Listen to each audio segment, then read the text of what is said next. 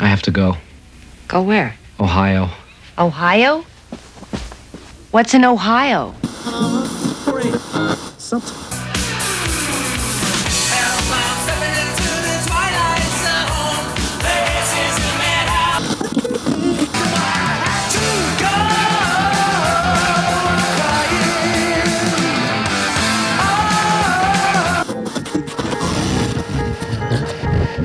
Come on, we're gonna go for a joyride.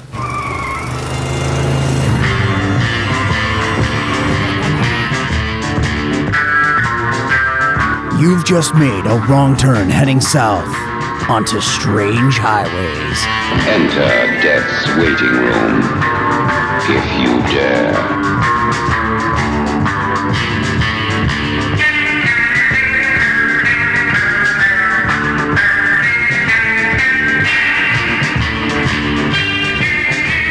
And welcome to Strange Highways. I am Paul.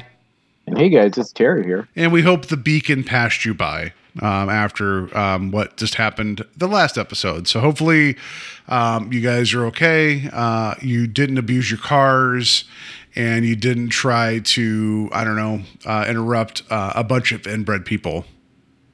It would really suck if you not only lost your car due to malfunction, but you're about to get murdered by a bunch of crazy town folk that are all inbred. Yeah, I like the idea. It's like I hope like people. This might be the first time checking in this series out. They're like, well, they really talked about inbred people. Like I have no idea what's going on. Yeah, so we're going to get into the Wrong Turn series, the X-Files episode Home. No, I'm kidding. Yeah. Can I? So I'm going to set the stage for what the show is, and I'm going to tell my X-Files story real quick, if you don't mind. So welcome to Strange Highways. This is a podcast. We watch The Twilight Zone chronologically. We've covered the original series, all five seasons. Go back and check that out. And then I guess not chronologically, we went and covered Paramount Plus, 2 seasons produced by Jordan Peele, and now we're into the 80s series. Real quick, the episode Home on the X-Files was aired originally, and then it was so controversial it wasn't aired for a long time. I remember when they were going to air it again, I was in college, and I went to college a little south of Pittsburgh, so I was living in a house with some other guys on campus at my college, and the bulk of them were from Pennsylvania, and when they knew that this episode was airing, they kept making West Virginia jokes to me and my other friend that lived there from West Virginia, and they're like, oh, it's the inbred people, West Virginia. And Terry, for all X-Files episodes, they always give like a dateline of like where things take place in. Right. At the beginning of this episode, it said Home, Pennsylvania. And we're just like, oh, like we just, It's like face on you. Yeah. Buddy. Yeah. Feast, scratch moded, right? Or whatever Eli Roth said in Cabin Fever. No, not a good performance, but yeah, they got scratch moded there. And they got real quiet after, like, oh, look at that. Huh. What about that? Anyway. I didn't really realize that I was going to get into a lot about inbreeding a lot coming into this. But anyway, welcome to the show. Let's just get past all the sea people that were all the descendant of a lighthouse keeper. That also makes me wonder about the Gordon Fisherman, if maybe he has a cult of people out there. Anyway, so let's just get into it. So, let's just move along here. We're getting into Season 1, Episode 11, Segment B of the 80s series of The Twilight Zone. One Life, Furnished in Early Poverty. So, Terry, like Day and Date we talked about last week, I messed up the movie. It was Rocky IV, not Death Wish 3. And then there was some song with Phil Collins and something. And then Frankie Muniz was born around that time. That's all I got for Day and Date. We talked about that last week. Who's done what here? And One Life, Furnished in Early Poverty. Okay, so our director on this is Don Carlos Dunaway. Not much for directing, not very many credits at all as far as a director, but also credited as a writer. And one of the biggest credits that this gentleman has was Cujo. Worked on Cujo, so it must have been like reworking the story to make it fit into like a film narrative. Mm-hmm. And because obviously it was written by Stephen King. And then there was like a writing partner on there too. So whoever that was, they chopped it down a little bit and made it work for film. and then an episode of Star Trek Deep Space Nine. Yeah, so yeah, only 2 directing credits. This is one of them. With the Cujo thing, he did a pass that removed like any type of like supernatural like hinting, which I don't recall that in the book, but it's been like decades since I've read the book. No, there wasn't anything supernatural. I think really what it boils down to is all the narrative from the dog and like what he was dealing with and not trying to kill the little boy. I think that's kind of what they dismissed, because it's like, how do you really translate that to film? Yeah, and they also avoided the whole thing of all the kids eating the cereal that had the red dye in it, and then causing them to look like they were nothing wrong here. Yeah, look like they were passing blood. Remember that whole thing? That was that was bad. Yeah, and then definitely. So if anybody has not read this book, please read it, because it's awesome. Like, this is definitely Stephen King hyped on like super drugs. Well, no, he's admitted that I don't think he even recalls writing this book. He was so high. He was so high on cocaine. Yeah. Yeah. But like, there is definitely something that happens in the book as far as the cheating spouse. Oh gosh. And how off the rails that goes. Yeah. Bumping rails off the rails. And then he's like, you know what I should do? I should direct a movie where cars and trucks just run over people. He's like, that's a good idea. We should make it happen, you know. Anyway. And he scared the hell out of us. Yeah. I mean, maybe, right? So yeah, this is interesting. This guy only had 2 directing credits, but yeah, you also mentioned Deep Space Nine. That's all I have for him. So yeah. That's all I had as well. So next here we have our writing credits. We have two people on this one. As some of these episodes seem to be trending, there's quite a bit of writers. But Harlan Ellison is the short story credit on here. We've talked about him a bunch. I don't know if there's much more you want to bring to the discussion on this, since we've talked about him so much. Well, like he provided the commentary track for this episode. I'll get there. Sorry, this segment. I'll get there when I get there. But also, like, he was like a story consultant and like one of the people always around. We talked about this, right? He was always kind of hanging around at least this portion of the A's iteration. And you're going to mention Alan Brennert, who was the guy who wrote the screenplay based upon this story. And he's repeatedly said he's like, Alan Brenner's the only person he trusts to actually adapt his work, which I have questions about that, but whatever. So, yeah. Yeah. So, yeah, really, like you were just saying, we've kind of talked about both of these gentlemen before, and we will be talking about them again. So, yeah. So on that note, we'll get into our cast here. I just want to mention just real quick, this is the 5th of 14 credits credited to Alan Brennert in this series, even though he's going to be around for a lot of it. We talked about him last week too, in terms of the previous segment. So he's still going to be a mainstay, but this is we're in the thick of it. So yeah, let's just get into the actors here. Yeah, and then so our first credit here is Peter Riegert, I think so. Riegert. So he plays Gus / Harry Rosenthal. We'll get into that in a minute and why that it works out that way for credits. Most notable, and the thing I was recognized this gentleman from immediately was Animal House. So he was in Animal House. He was in The Mask, the Jim Carrey film, and then did some episodes of Law and Order SVU as a really scummy defense attorney. Yeah, like he was in The Mask, which he was like the one officer that was like trying to chase down and figure out what's going on, and every 3 seconds, like, you know, Jim Carrey was one step ahead. Fun role. He was also in Unbreakable Kimmy Schmidt, which I don't think you've seen that series. Like I've not, like there's a season left to go, but I adored that series. I thought it was a lot of fun. He was in that too. Very recognizable actor.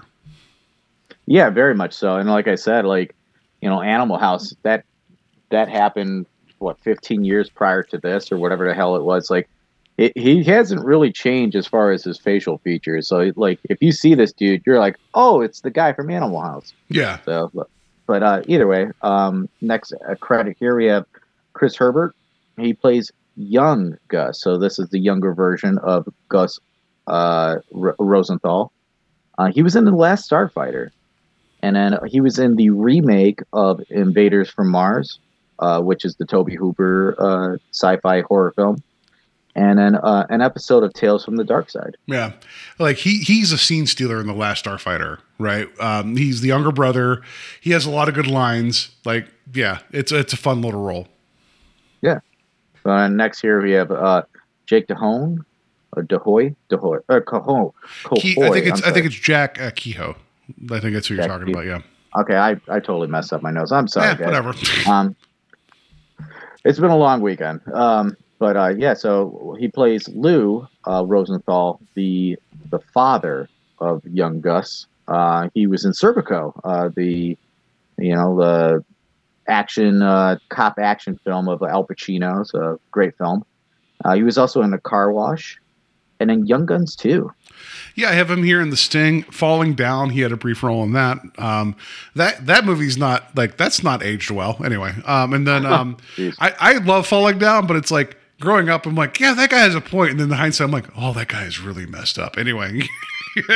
And then his last theatrical role was The Game, the David Fincher film with Michael Douglas and Sean Penn. So yeah, another guy that's very recognizable, like when he gets a little older in terms of his roles. Yeah. So next credit here, we have Susan Wheeler Duff. She plays the woman. I'm really confused by this role because I'm not sure who the hell she was in this. If she was the woman at the beginning that was in the bed with. Okay. Yeah. All right. So yeah, like the very brief snippet that we see of this lady, but she has 10 credits. The only thing I was familiar was she played in a couple episodes of Murphy Brown. So here's IMDb. This is like IMDb. It is like the cesspit for trivia that makes no sense. Here's some trivia for you, Terry, that no one needs to know. For Susan Wheeler, moved with her family to Pennsylvania after the 1994 Los Angeles earthquake, which destroyed her Sherman Oaks home. Thanks, IMDb. Wow. Well, I'm glad we know about that. That's such a tragedy. Like, that's not trivia. That's just like, and maybe I'm the jerk for like bringing it to light, but I'm like, somebody posted that to be like, did you know that her life got destroyed for a minute and then she moved back to Pennsylvania because of an earthquake? Like, come on. Like, that's not trivia. Like, Yeah. Thanks, IMDb. Yeah. But next here we have Biff Yeager. He plays adult Jack Wilden. Mm-hmm. We'll get into what that really means later. But he was in another 48 Hours, the sequel to 48 Hours, and Edward Scissorhands, and then a very obscure, like late 80s zombie film called Nightlife, which is out of print at this point, and I am pining to try to find a version of this, damn it, because it is a very interesting zombie film, and you know me, guys, I am a huge horror film buff. I like my obscure horror films. So yeah, I've not heard that, but the one credit I'll say to him, because he did a lot of TV, and I put in my notes here, the ultimate TV actor. This guy, like, it's a living, right? He was in an episode of Street Hawk. Terry, are you familiar with Street Hawk or no? No, I'm not. It was kind of like a lower class after Knight Rider became a thing, where it's like, but what if you had like a badass vehicle and somebody going out and like, kicking ass and taking names and delivering justice? Street Hawk was about like this badass bike, right? And so the whole thing was about this bike. And my younger brother, like at the time, like he loved the show. Like I don't think we even cared what the show was about, but the motorcycle was cool. So this guy was in an episode of Street Hawk. What was it like? There was all these different shows that incorporated vehicles being like really badass to the plot. Well, because you had Blue Thunder and Airwolf, like Knight Rider, A-Team kind of, and Street Hawk with the van. Yeah, that A-Team with the van, and then later on when you get do you remember that terrible Hulk Hogan show Thunder in Paradise with that gunboat that was always running around? And then there was that. God, I vaguely remember that. Then the NBC series, they had, what was it? The Dodge Viper, when they brought that thing out originally, there was an actual NBC series that was like this Viper, but then it would get like really badass. Yeah.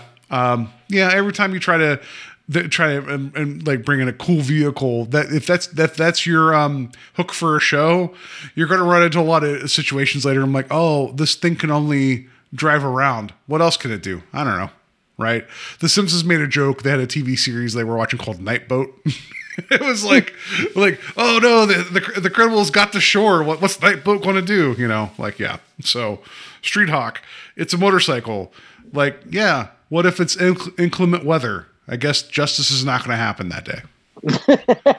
Right. Jesus. Yeah, you found it's kryptonite. Yeah, icy Slick roads. road. Or loose gravel. Like, we'll see. Yeah, right. Berms. Yeah. Oh no, this criminals went away on a sandy road. Oh no, I guess we did. Oh, next time. You know. Anyway, yeah. Right.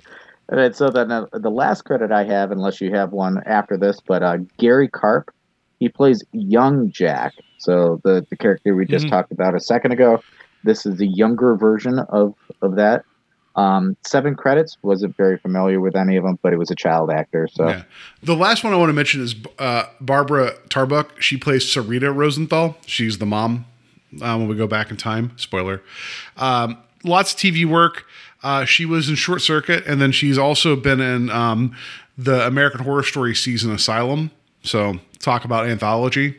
There you go. So that's what I wanted to mention.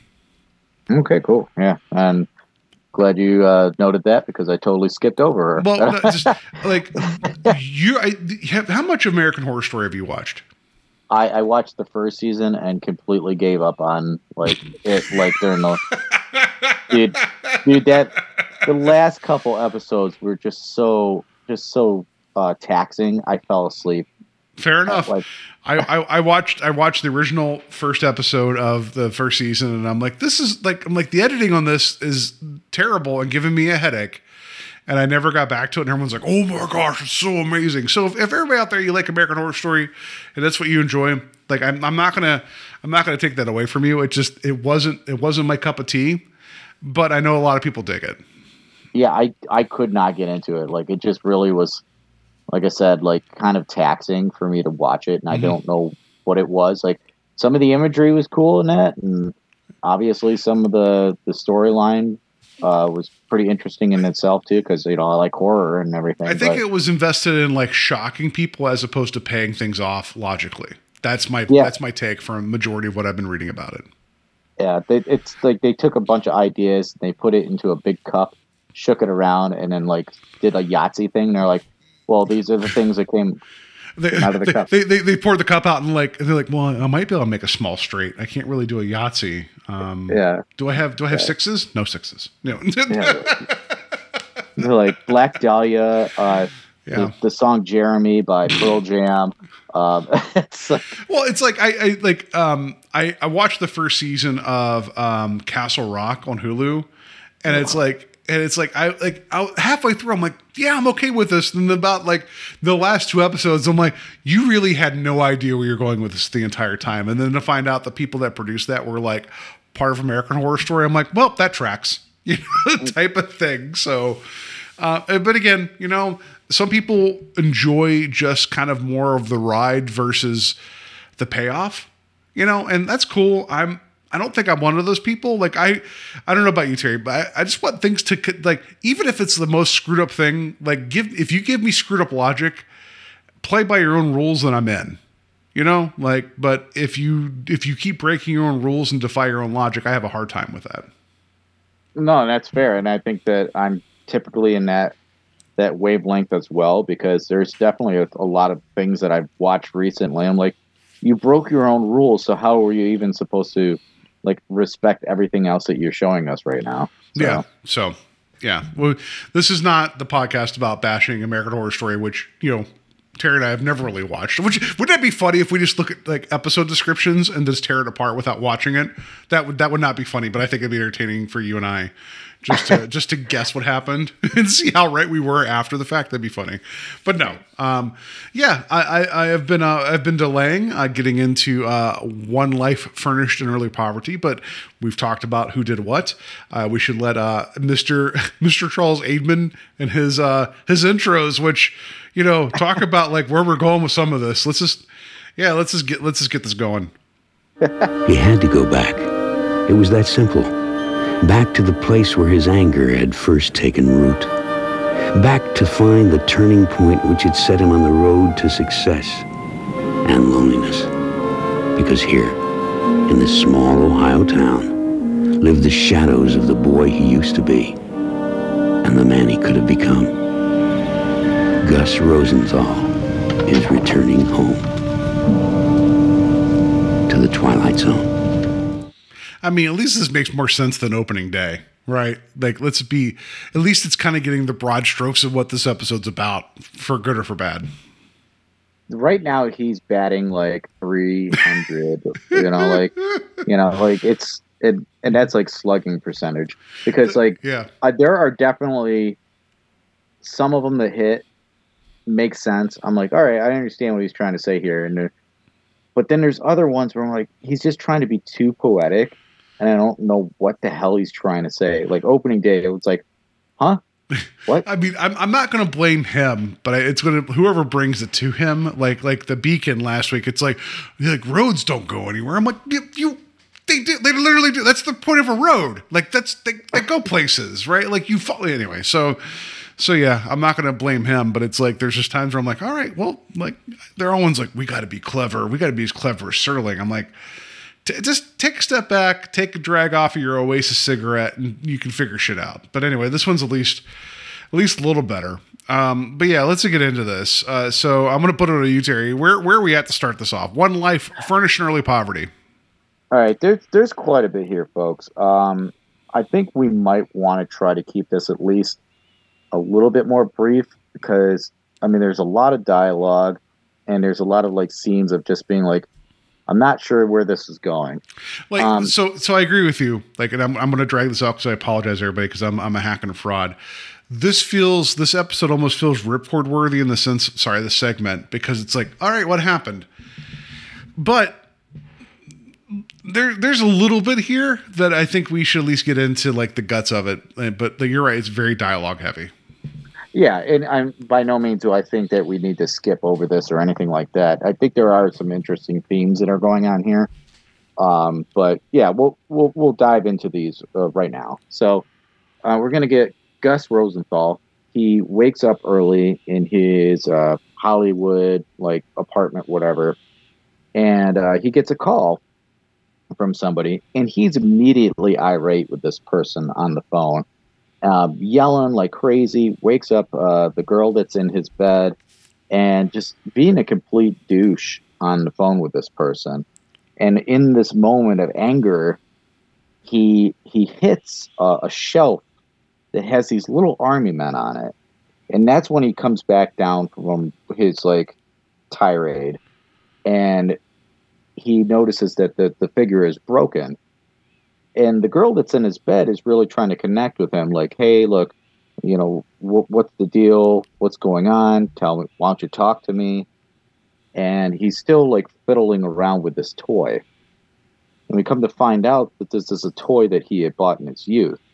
And there is some emotional connection here, because again, he's still trying to figure out how to fix it. And this girl, I think, is somebody he may have just like picked up. Yeah, she's a groupie. Like a book signing or something like that. She's a fan, because you realize that he's kind of a guy of some renown from the way she approaches him. Mm-hmm. Like, so you get like, yeah, he's an established person, and she's trying to be like, I liked your, like, what you said last night, but also like, whatever. Yeah, and it's like she's trying to like weave in some innuendo, and he's like, no, I got my army dudes here, whatever. Which, by the way, why would you keep your toys at the foot of the bed? Like, it just feels weird to me. Like, just.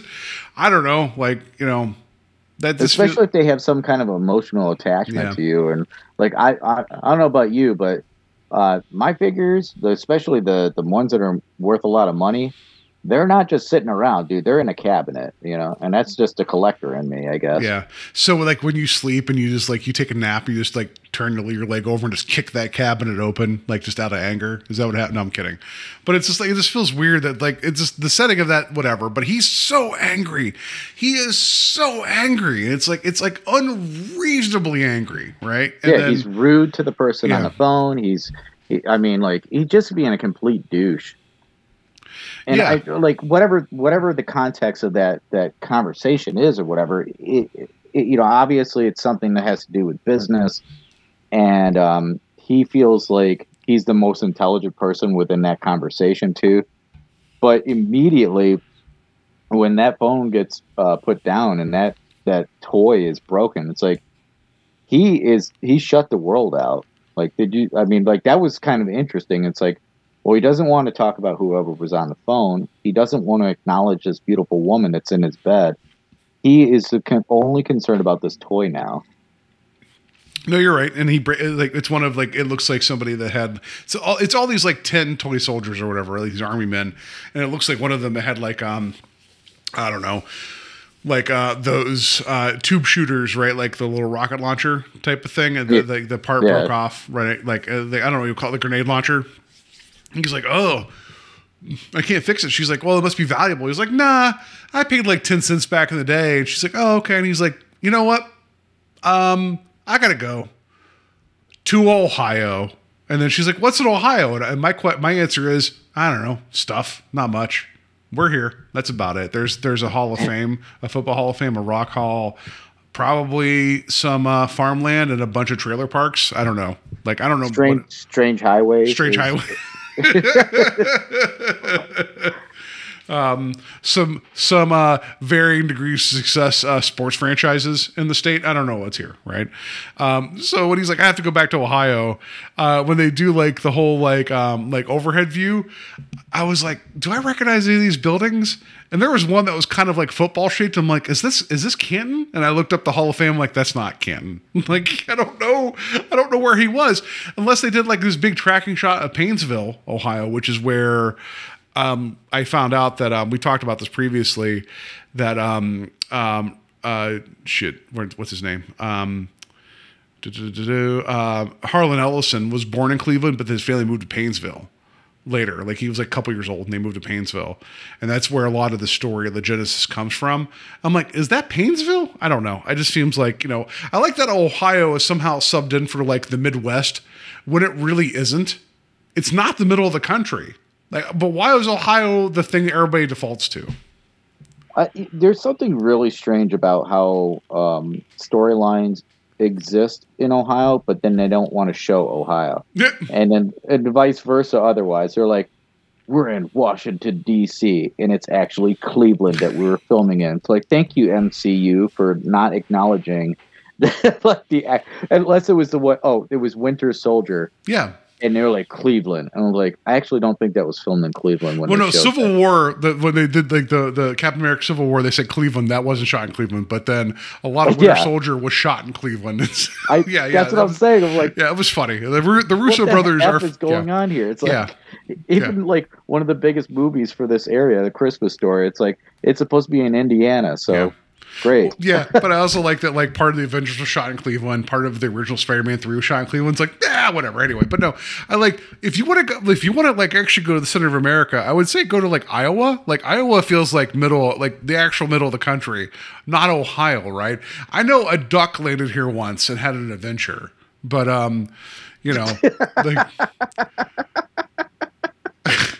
That's a good joke. Yeah, I don't know. But anyway, so he has to go back to Ohio. What was it? What was her name for the Pretenders? She had to go back to Ohio as well. I was going to make that joke, and Chrissy Hind.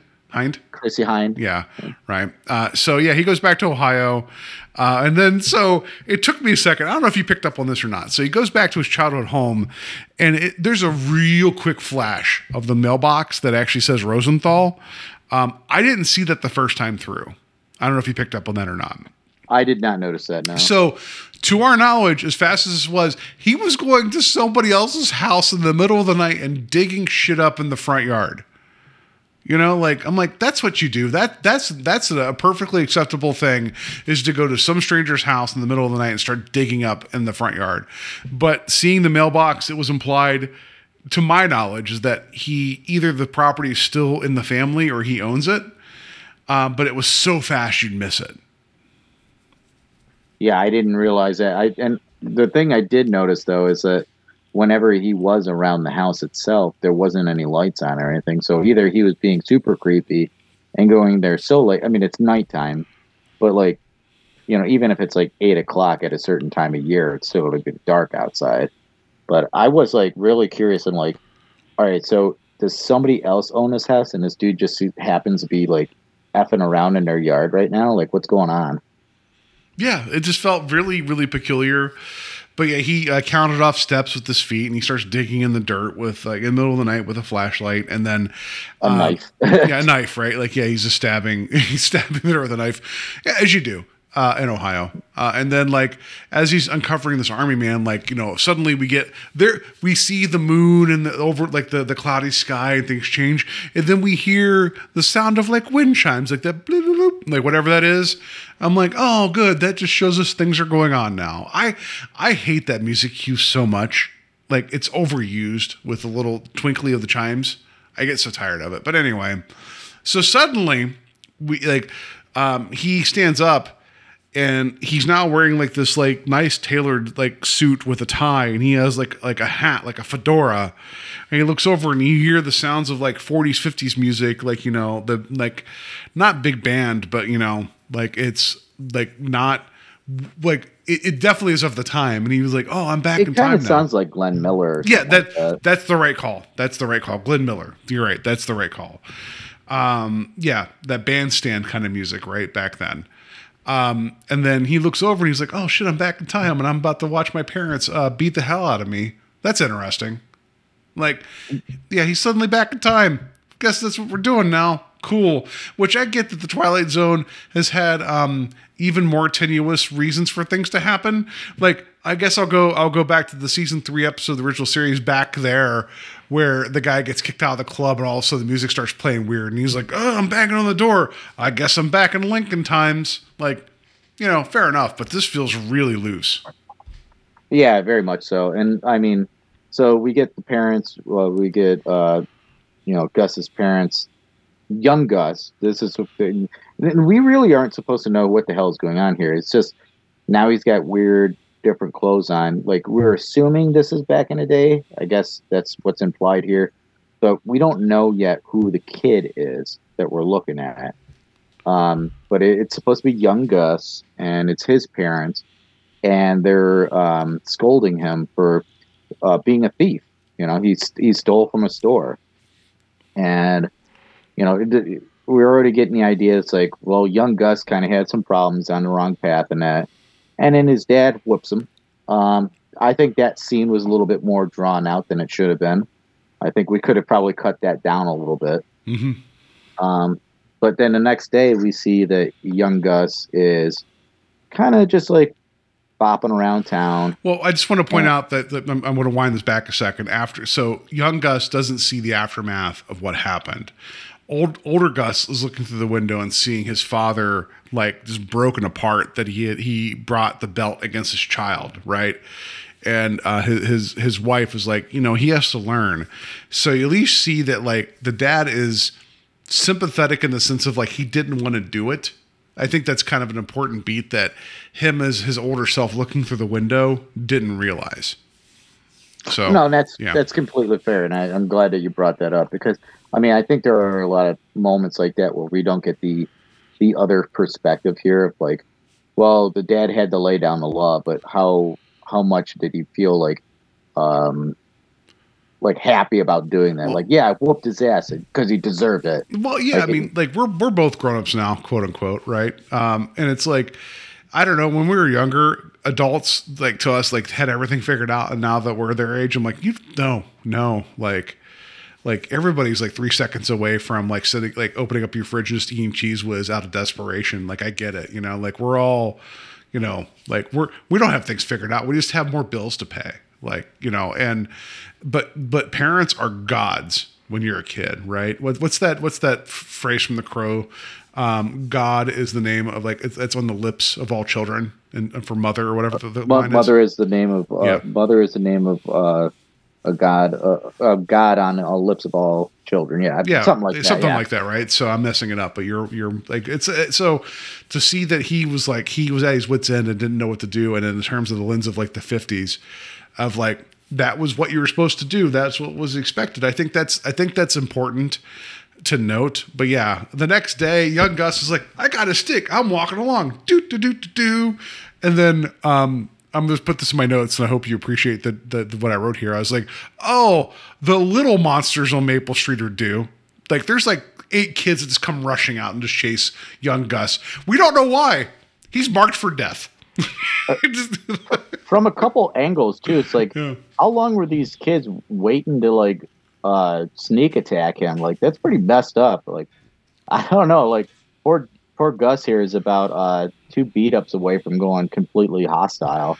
Like, Yeah. So he hightails it, rightfully so. And then he runs into his older self, and then his older self is like, I'm wearing a suit and a hat. And all the younger kids are like, I don't know if you heard like the overdub, the ADR. One of them's like, he looks like a G-man. they all just beat feet and run away. Yeah, I thought that was funny. Like, I don't think it was purposely funny, but he's like, he looks like a G-man. Yep. He's a grown-up wearing like a shirt and tie. Guess we can't go beat up this other kid. yeah, and the way he's like postured too, because he stops young Gus, just looks at him, doesn't say anything, kind of gives him the signal of like, yeah, go ahead and carry on. And he like puts this like 1 foot forward, like, bring it. like you think you're tough? Come at me. Like, I'm just like, I saw the meme, what was it recently, where it was like, someone's like, I just recently got bit by like a dog that was like, what was the meme? Like, I got bit by a dog that was like the size of a small child. They're like, are you okay? It's like, yeah. It's like, what would be you prefer, like, versus a dog or a small child? It's like, I think I could have held myself against a bunch of children, versus a dog. It's like, yeah, I'm waiting for old Gus to be like, all right, kids, it's beating time. And just go as he after pulls them. out a blackjack and starts smacking him upside the head. Yeah. Like, I was waiting for the Billy Madison moment with the dodgeball thing. He was like, you're all in trouble now. I was waiting for him just to lay waste, like, yeah. So he doesn't do it, which later on I was really hoping that would happen. But yeah, he ends up like, we end up seeing young Gus at the malt shop drugstore or whatever. Like, considering like stealing another toy soldier, it's like, yeah, dude, you just got whipped. Like, calm down. Anyway, so old Gus sees him and like looks at him, and then young Gus is like, yeah, maybe I shouldn't steal that. And then so we get this whole notion of like, well, maybe he's affecting his previous self, right? And it's like, yeah, just a dude watching a kid that's not his own. Like, that's that's perfectly fine, right? That's fine. Oh yeah, and because it's not going to get any weirder later either. Yeah. So, but yeah, so we get, I think it's like the next scene, we get little Gus on the playground now, right? That's the next scene where he's just by himself using a swing set, and then we got old Gus watching across the way, and he's like, you know what? I'm gonna take my eyes off for a second. I'm gonna get an ice cream, and then the 1 second he takes his eyes off himself. That's a weird statement. Like 8,000 kids show up to like beat the kid on the swing set. Yeah, like little Jack Meatball here. Like he reminded me so much of who was the character from Pee-wee's Big Adventure? Oh, the one, the bully? Yeah. Oh, shoot. I'm going to look that up. You're right. I can't remember what the hell his name is, but he reminded me of him so much, but like a child version of him. Like, it looked like he had the same haircut. It looked like Francis, yeah.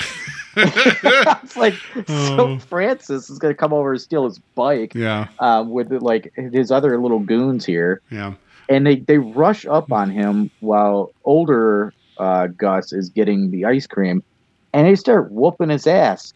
Like, again, what is all this hostility for? I wish I knew some kind of like background to this. Yeah, we never understand, like, maybe he's been a little shit and is like pissed off all of them. We never get that. We never get like the backstory at all, other than he's marked for death. That's it. Yeah. Yeah. We got like 5 of these kids beating his ass. It's like, what is up? Like, we not like, because you are training this kid to want to be like an animal when he gets older and like come after you guys, like, whatever. So, but all of a sudden, older Gus notices what he drops the ice cream, which I think is the greatest tragedy in all this. He just drops it. Yeah, right. And he just That runs poor over. ice cream cone. He doesn't. And so here, I found the thing I was trying to mention. My brain was broken. It says, "Hey, I got bitten on my walk by a Great Dane. My God, imagine if it had been a small child. I could have fought off a small child, Alice." Like, yeah, like imagine if they got bitten by a small child, and I just believe that like old Gus would have been like, "Yeah, I could fight off all these kids." I like that he takes one of them. He's like, "Never again," and they all take off. I'm like, "Yeah, you don't know kids. They're gonna wait."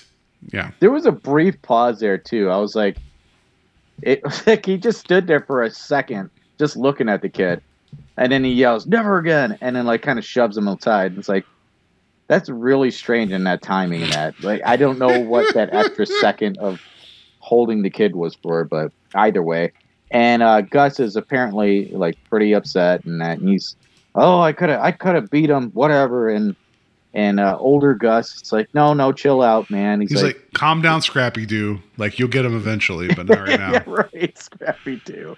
Yeah. But yeah, he calms him down. He says, "Hey, look here, wipe yourself off. We'll get you over to your parents, and we can get you cleaned up and that." And so he takes him back to his father's shop. I guess he's a jeweler. I guess. Yeah, he's a jeweler. You're right. Yeah. So he takes him to Lou's shop. And immediately when he walks in, he doesn't really pay any attention to who it is. And he's, "I'll be with you in a moment." But young Gus walks up to him, and like that's when he kind of glances up and sees that it is his son. And he got his ass whooped. So he said, "Whoa, what happened again?" And immediately goes to the assumption that it had something to do with Gus's decision. Like, Gus did it. What did you do now? I mean, he's not wrong though. Like, he literally, like, the day before was like, "You need to stop doing this," and then his kid comes in with a bloody nose, right? Like, like, I'm not saying his dad was correct. I'm just saying that, like, based upon supposedly previous evidence, which he even mentions to older Gus, who's standing there saying, like, he didn't do this, it wasn't his fault. He's like, "Yeah, I don't like maybe I need to consider a different perspective." And he's like, "Well, just like last week, like, he just shoved one of his friends off a roof." And then old Gus is like, "Well, when I was a kid, I'd like to think I could fly and then like jump off a roof and fall into the bushes. And it was a lot of fun. Maybe his buddy didn't understand that and he wanted him to help him." I'm like, so you're justifying shoving a kid off the roof because you thought it was fun to jump off of it? Is that really the logic you want to give the father? That seems weird to me. Yeah, it's very strange, but I've definitely been there where, I was a kid and tried to explain what really happened, and no one wanted to listen. So yeah, that's fair. But the idea, I love that older Gus is like, "Yeah, I could justify why I just shoved another kid off a roof." Like, yeah, I might have killed him, but it was fun for a second. He flapped his arms and he, like, yeah, it was like that, like Wile E. Coyote. He could fly for a second until he looked down. I promise you, whatever. Yeah, right. Yeah.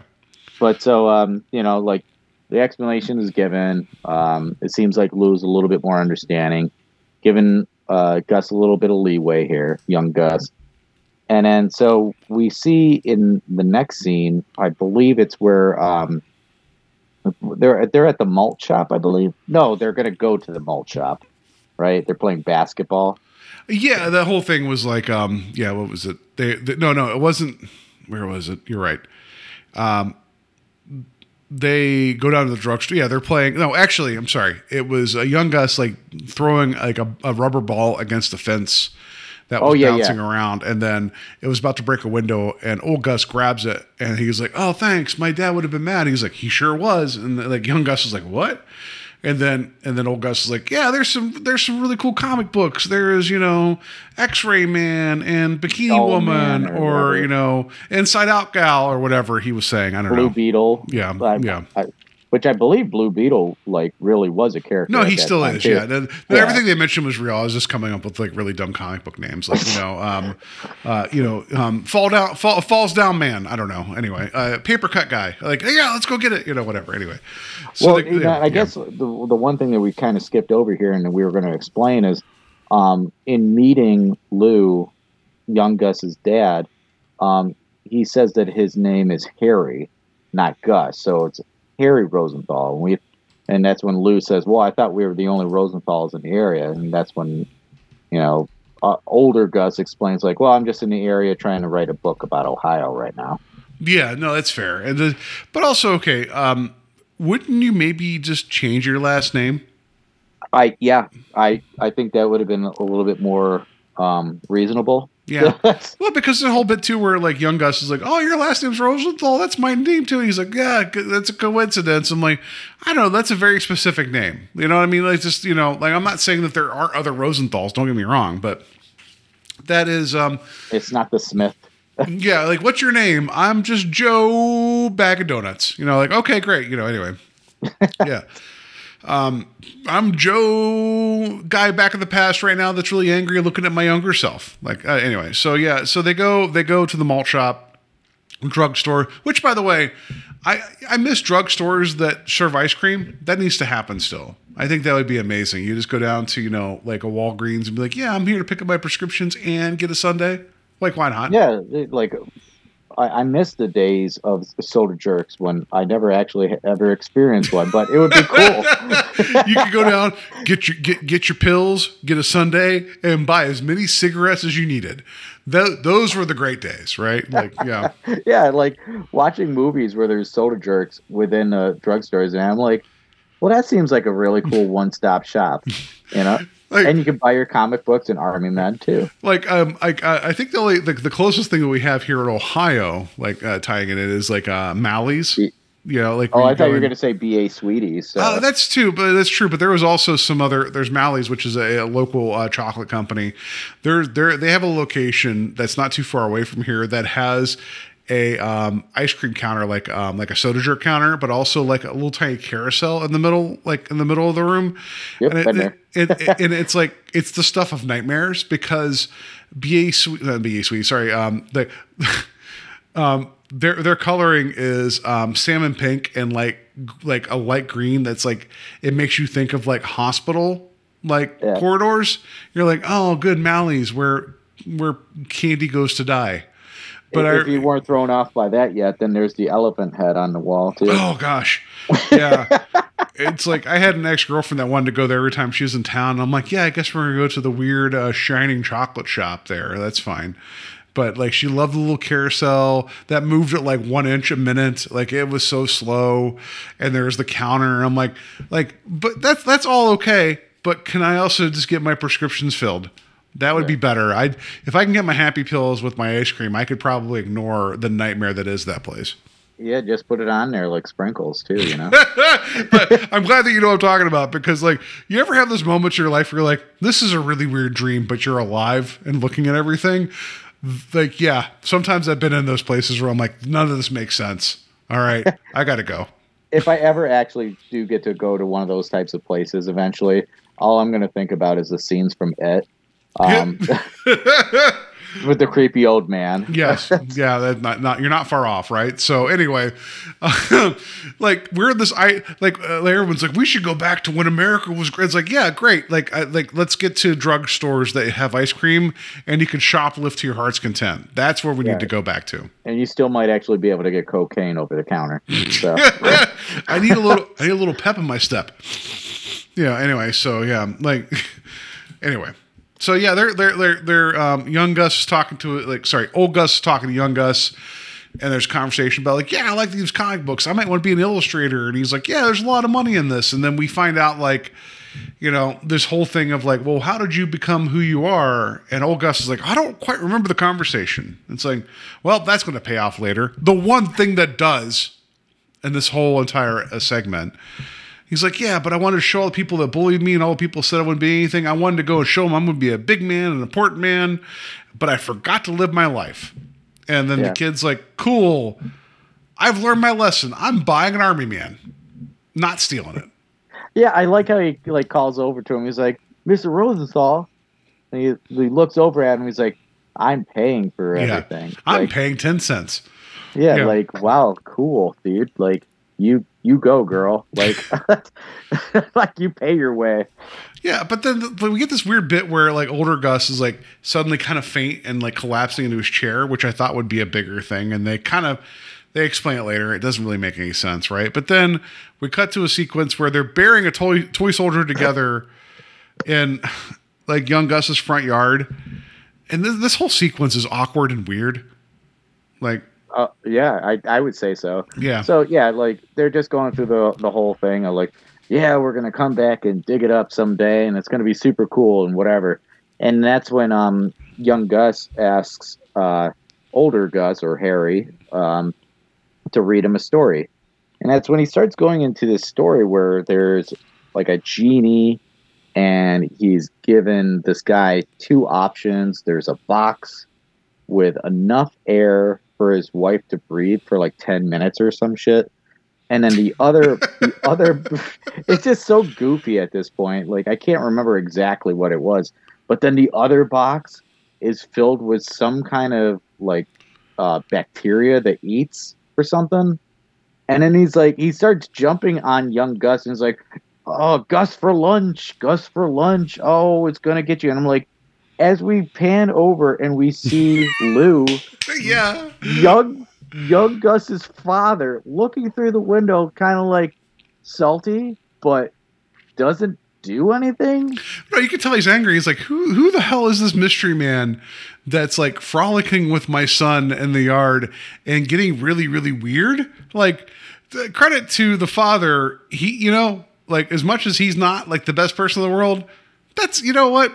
I agree with his suspicion. I think that's fair. Suspicion, okay, fine, but inactivity, like he's not doing anything to just go out there and be like, so I'm kind of confused right now, Harry Rosenthal. What the hell are you doing with my kid in my yard? Like, I think this is the time for questions. I see you have a garden trail. Time to dig another hole. Like whatever. Right. Actually, it's funny enough that you say that too, because later on we see young Gus has dug a pretty big damn hole. That's all confusing to me. I'm like, oh, this is going to pay off. Nope. Right. So then, yeah. So we'll get there when we get there, I guess. Yeah, we're almost there. I like how we're not going to talk about this much, but there's so much weird shit that goes on in all of this. So then the father confronts old Gus, Harry, about like, hey, he already has a father, right? And it's like, okay.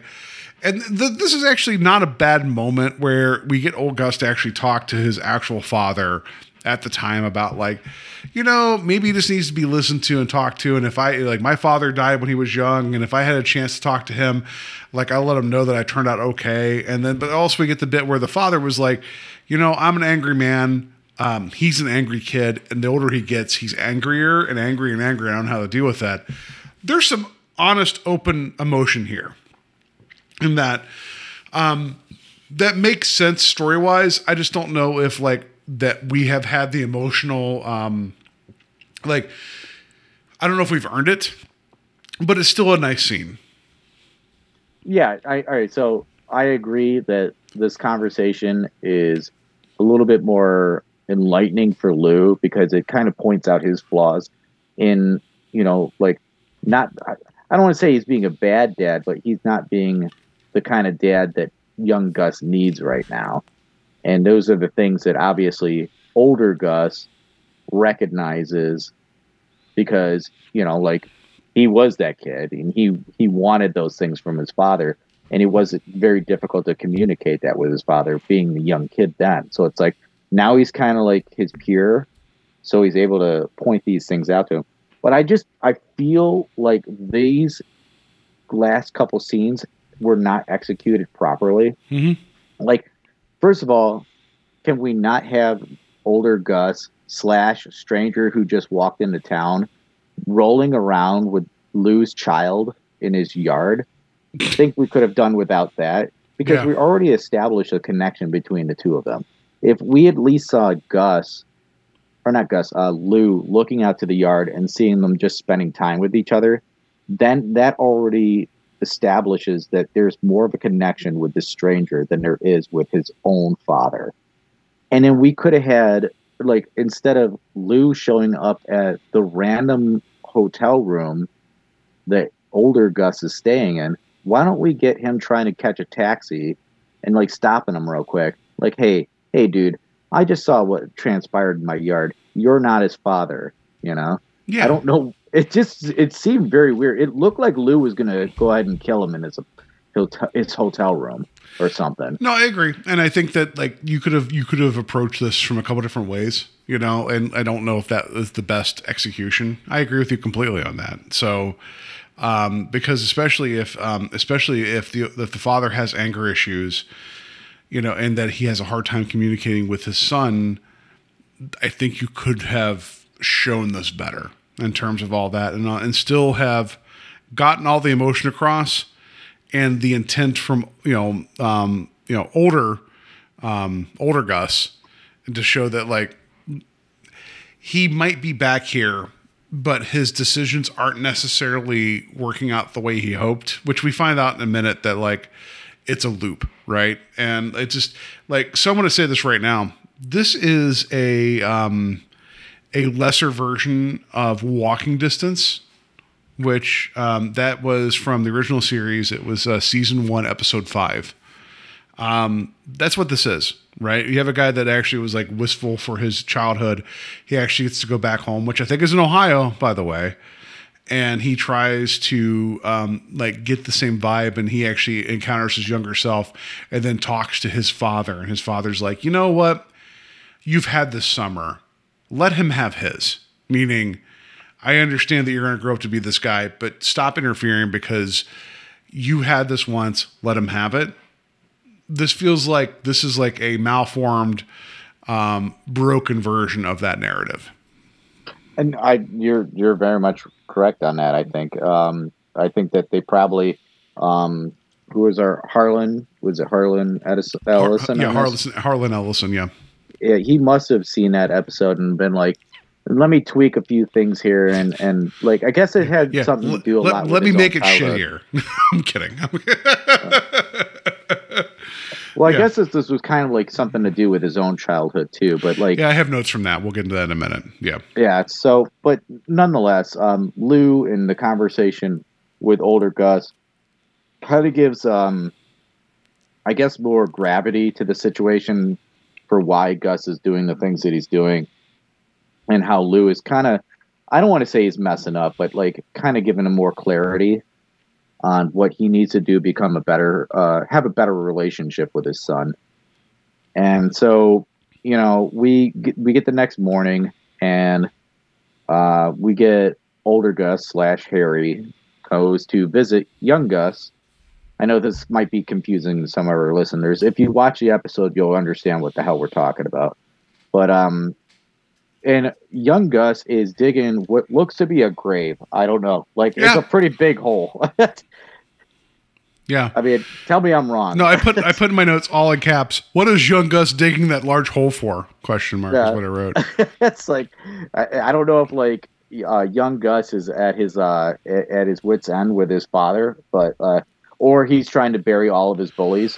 Well, fair enough. But I honestly thought for a half second, like the first time through, that we because there's this whole thing. There's been this hinting that it's not ever qualified, even though older Gus says this, that like he is sick and he doesn't belong here. So you get like this weird like time is trying to like untangle itself, like a little bit of like there's the Stephen King book, was it 11/22/62? I think that might be the name of it. It's the date that Kennedy got shot, and there was the Hulu limited series of the same thing where the main character was able to go back in time, but like he was trying to change the assassination, but time pushes back. And I kind of got the idea that with old Gus being here, that it wasn't right and something was trying to course correct. I honestly thought with that large hole that old Gus would be like, all right, well, do good. And just like be gone. You know what I mean? Like I was expecting him to see the error of his ways, but his death would push like an alternate possibility of himself into being better. I gave this segment too much credit. I mean, that's fair. I was going a little darker with it because I was kind of hoping.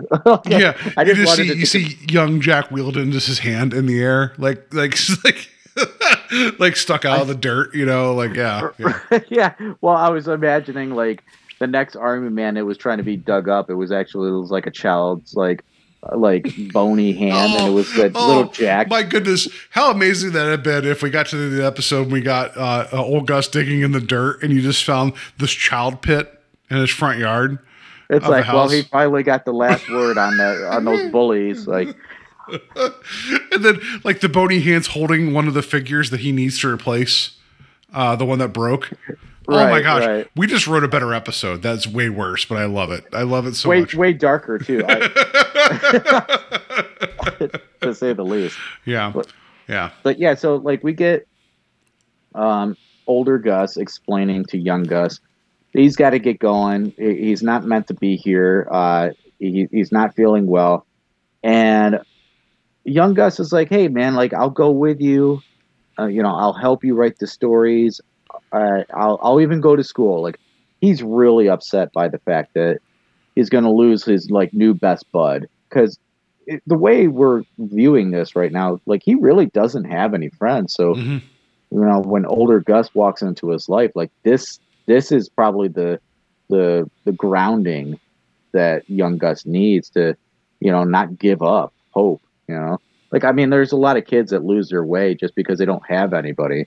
And I think now that Gus has older Gus, it's like, and the idea of losing him, it's like, it's devastating.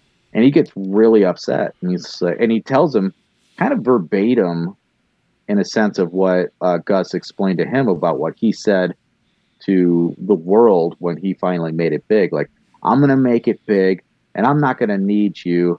And when I see you on the street, I'm going to spit in your face. Because I'm going to make more money than you, and I'm going to be bigger and better than you. It's like something to that accord.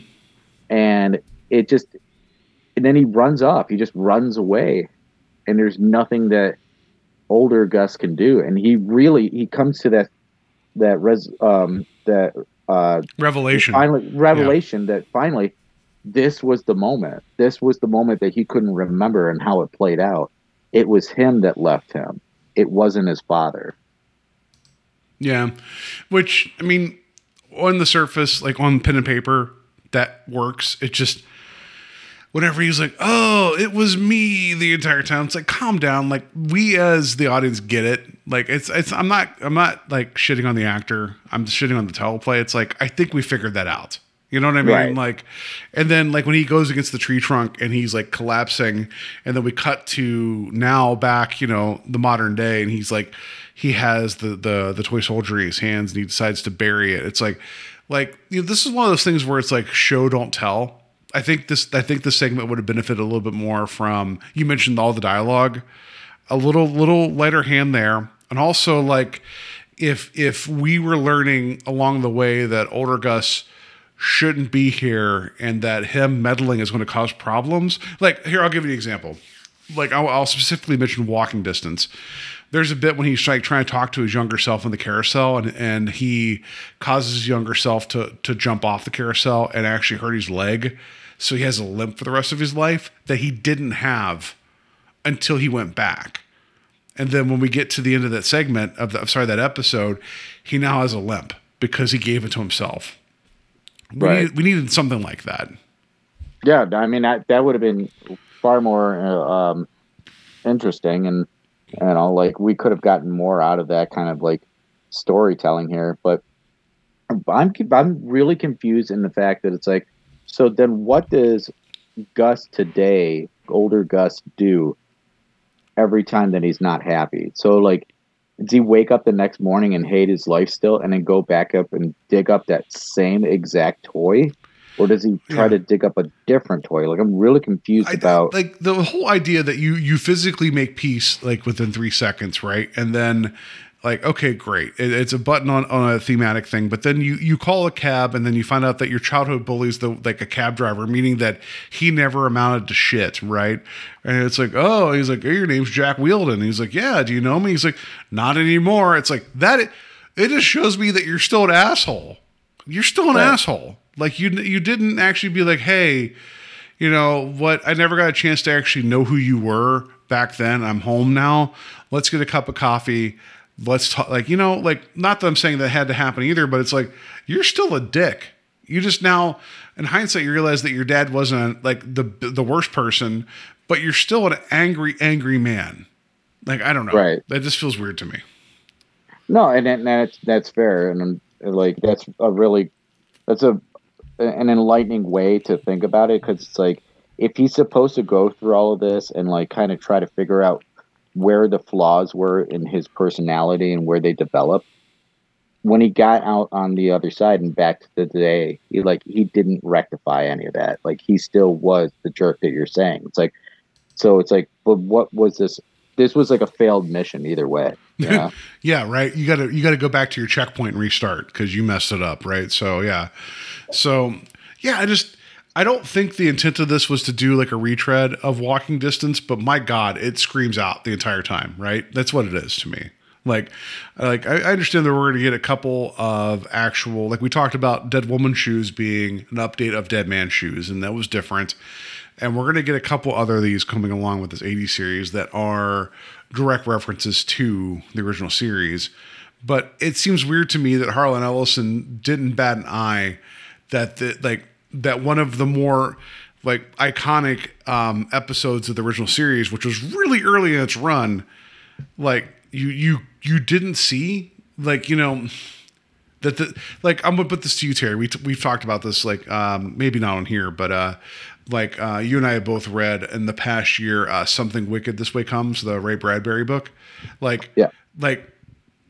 You know, like, how could you not like look, like, there's this nostalgia for what was, right? How can you not look past like the tip of your nose and not see that this is the territory you're traveling in? No, I mean, I think you're making a really clear point here that if you're trying to have a story like this, then you're supposed to learn something from it. Yeah. And especially when all those other stories that have been established prior to this, before this one was written, especially something like Something Wicked This Way Comes, you're supposed to learn something from that journey. You know, like, I think there wasn't anything learned in this. Like, I don't think there was a lesson in this at all. Yeah, like, if the lesson is that you're still going to be a dick when you come out the other end, then sure. I would love to see like a Christmas Carol or whatever, and be like at the end, Ebenezer's like, nah, still have money. Screw y'all. All right. Oh, it's Christmas Day. Give me that goose. Screw y'all. Tiny Tim can die. I'm eating good in the neighborhood. Peace. You know, like, like, deuces, I'm out. You know, like, that's life well lived. I got all the money, you know, like, yeah. Oh, death showed me I'm dying alone. Huh? Guess my coffin's going to be weighed down with all the monies I have, you know, whatever. Yeah, they Scrooge McDuck in it for the rest of my days. Like, I don't know. Like, I was really confused by the message that was given to me at the end of this, because I'm like, so is this something that he clearly knows how to do? Like, this is something that he's done in the past where he could just dig up one of these toys and then go into his past and try to rectify the problem. I like that you're applying like a butterfly effect type of thing to this. I like that. I think it's funny. But I don't know. It's just so loosey goosey. So, do you have any other notes? Because I'm going to get into some of the commentary from Harlan Ellison that I like, that will shade his rose-colored look at this segment. I think that you're going to be bringing up some of the things that I was going to bring up. So go ahead and say it, my man. Okay, great.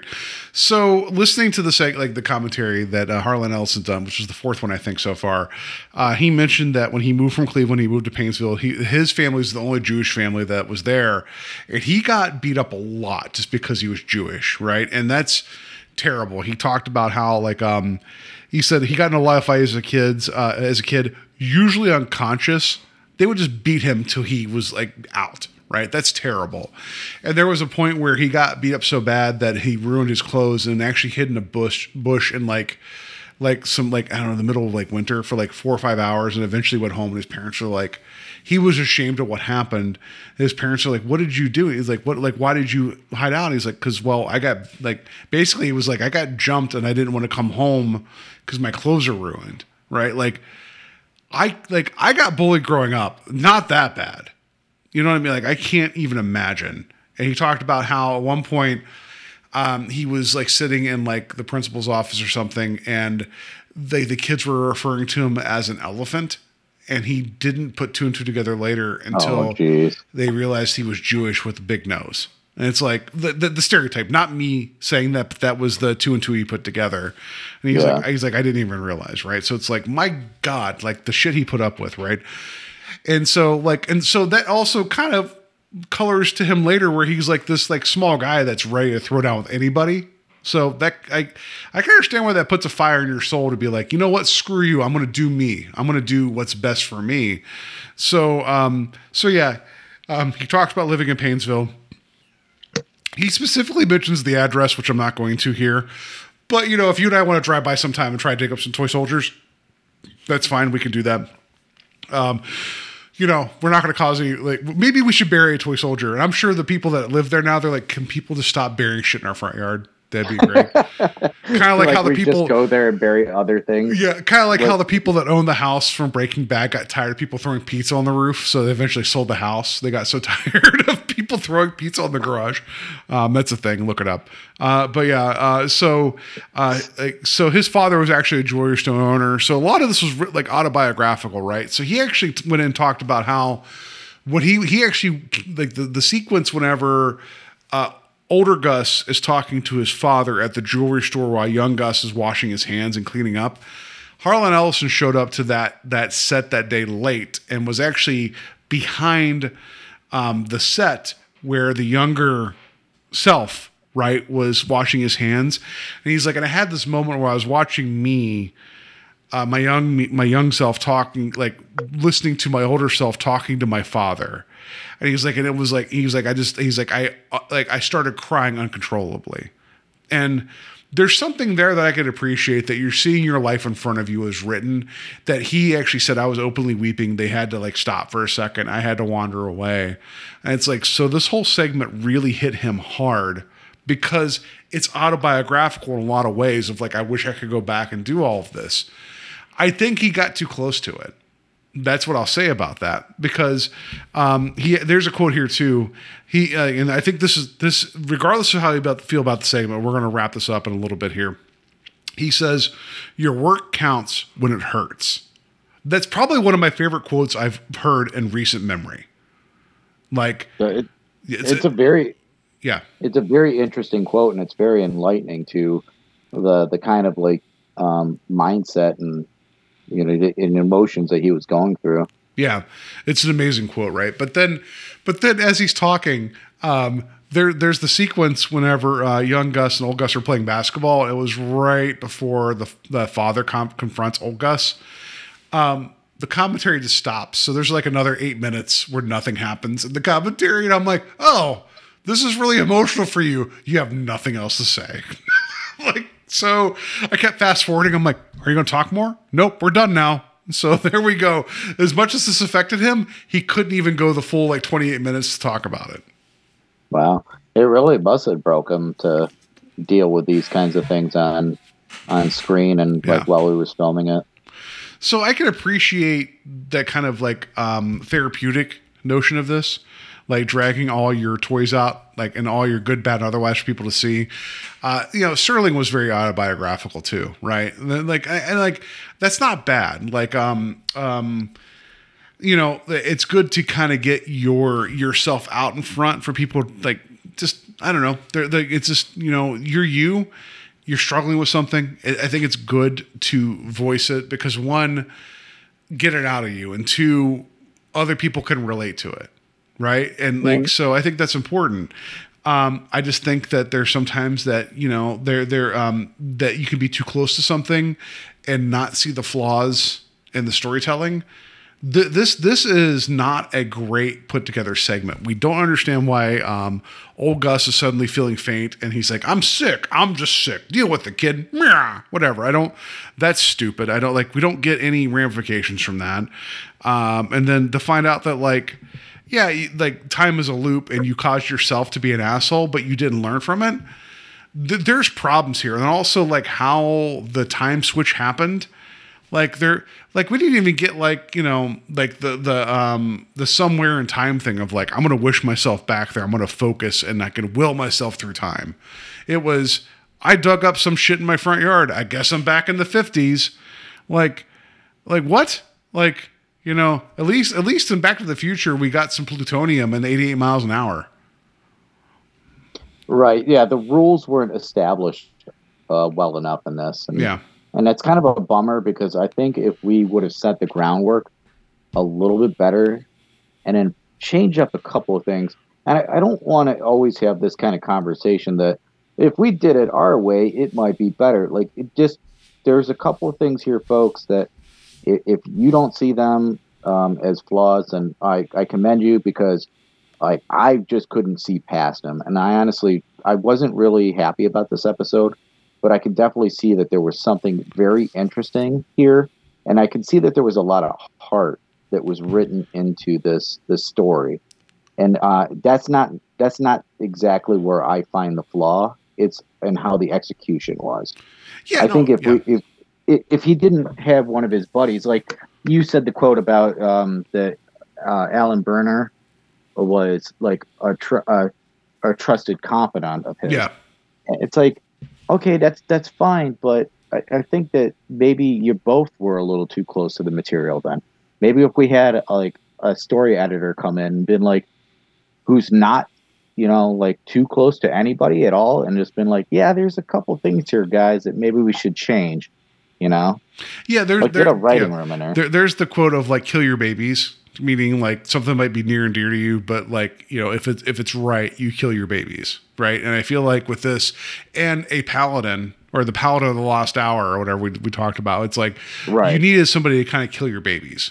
Like you needed somebody to come in and be like, nah, I understand the emotional beat, but we can do that by shifting X, Y, and Z, you know, like, and I feel like, and I'm like, you know, that one had a kernel of a good story there too. And again, I've not read the short story that was based upon. I've not read the short story. Maybe Ellison's writing, it shines through a lot more, and that's fair. Like, don't get me wrong, but if something is transcendent and you find what works well, then, you know, like you and I don't need to go back to the short story because we got what it was going. Like, not that, let me rephrase. Yes, we should check out his writing because I know he's a prolific writer and it's great that he's part of the Twilight Zone pantheon, right? But at the same time, that shouldn't take like the television version of a story shouldn't take away from the written version, and we shouldn't have to read the written version and be like, oh, this is what he was going for. You know what I mean? It should stand on its own. I guess that's what I'm saying. No, and I think we've kind of aligned our feelings on this one. You know, it's not great. There's definitely something that is heartfelt and very emotional within this story. And I can see that. I can see that clearly. It's just there's a couple of fine tunings that weren't done here. And for me, this fell a little short.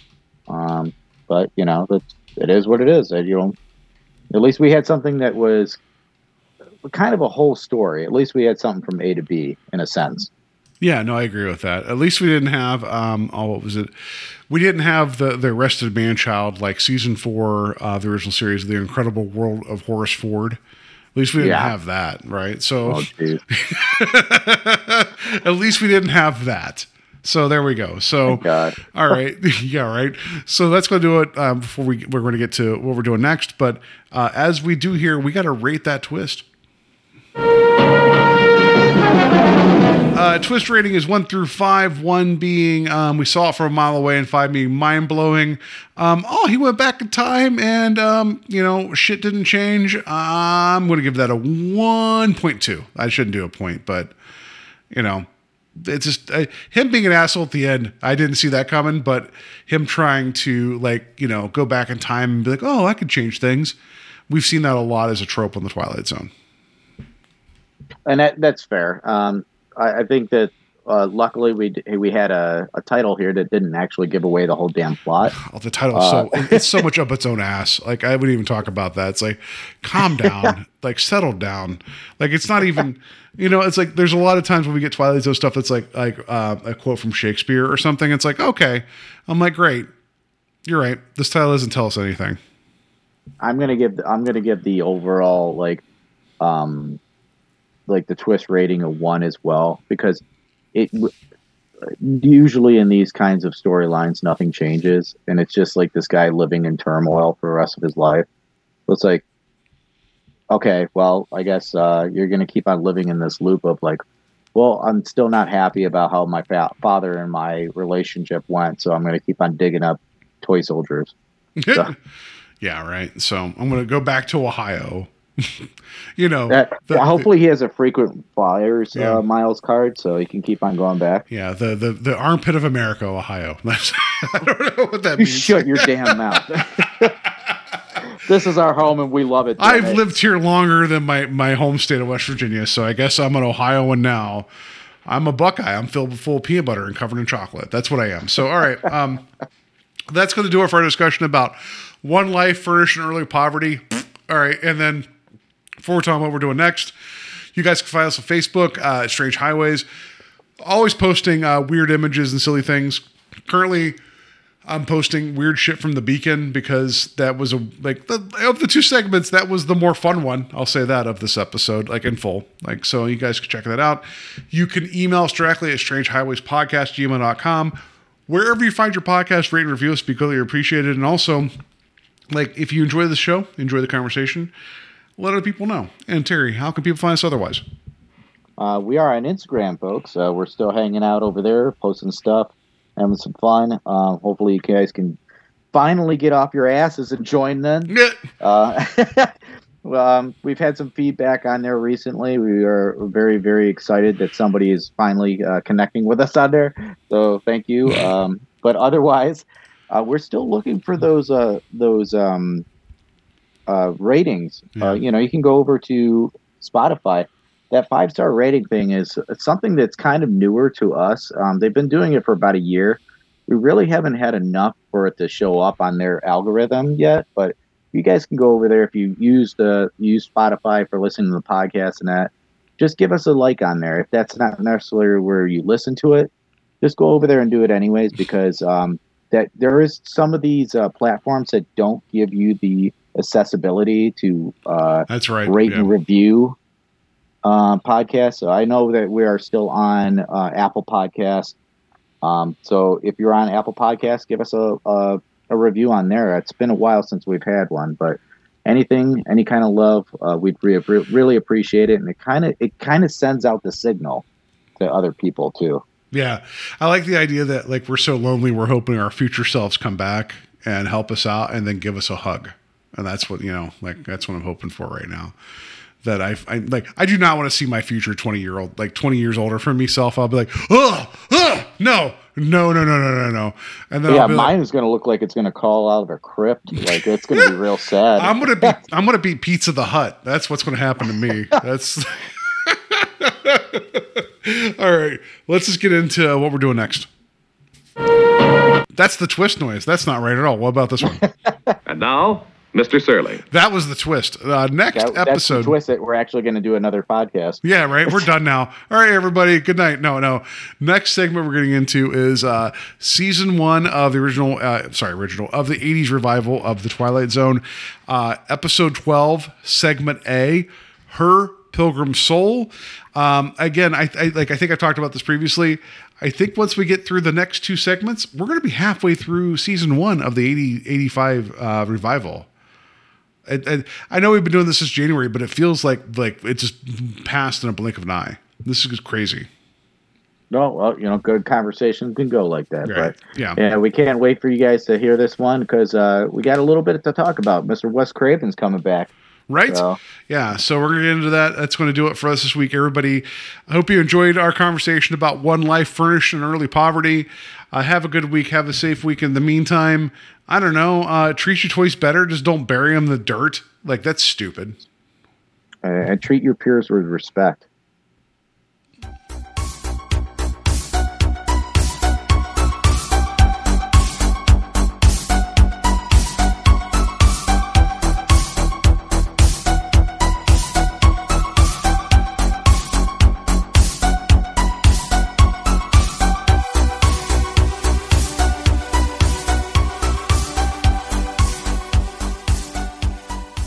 Last week, his friend, Johnny Lumley, just like that, out of the blue, he pushes him off a garage roof.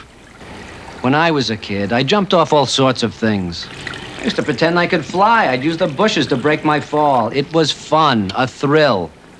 Maybe Gus thinks it's fun. Maybe he thought Johnny would enjoy it too if he'd only try it.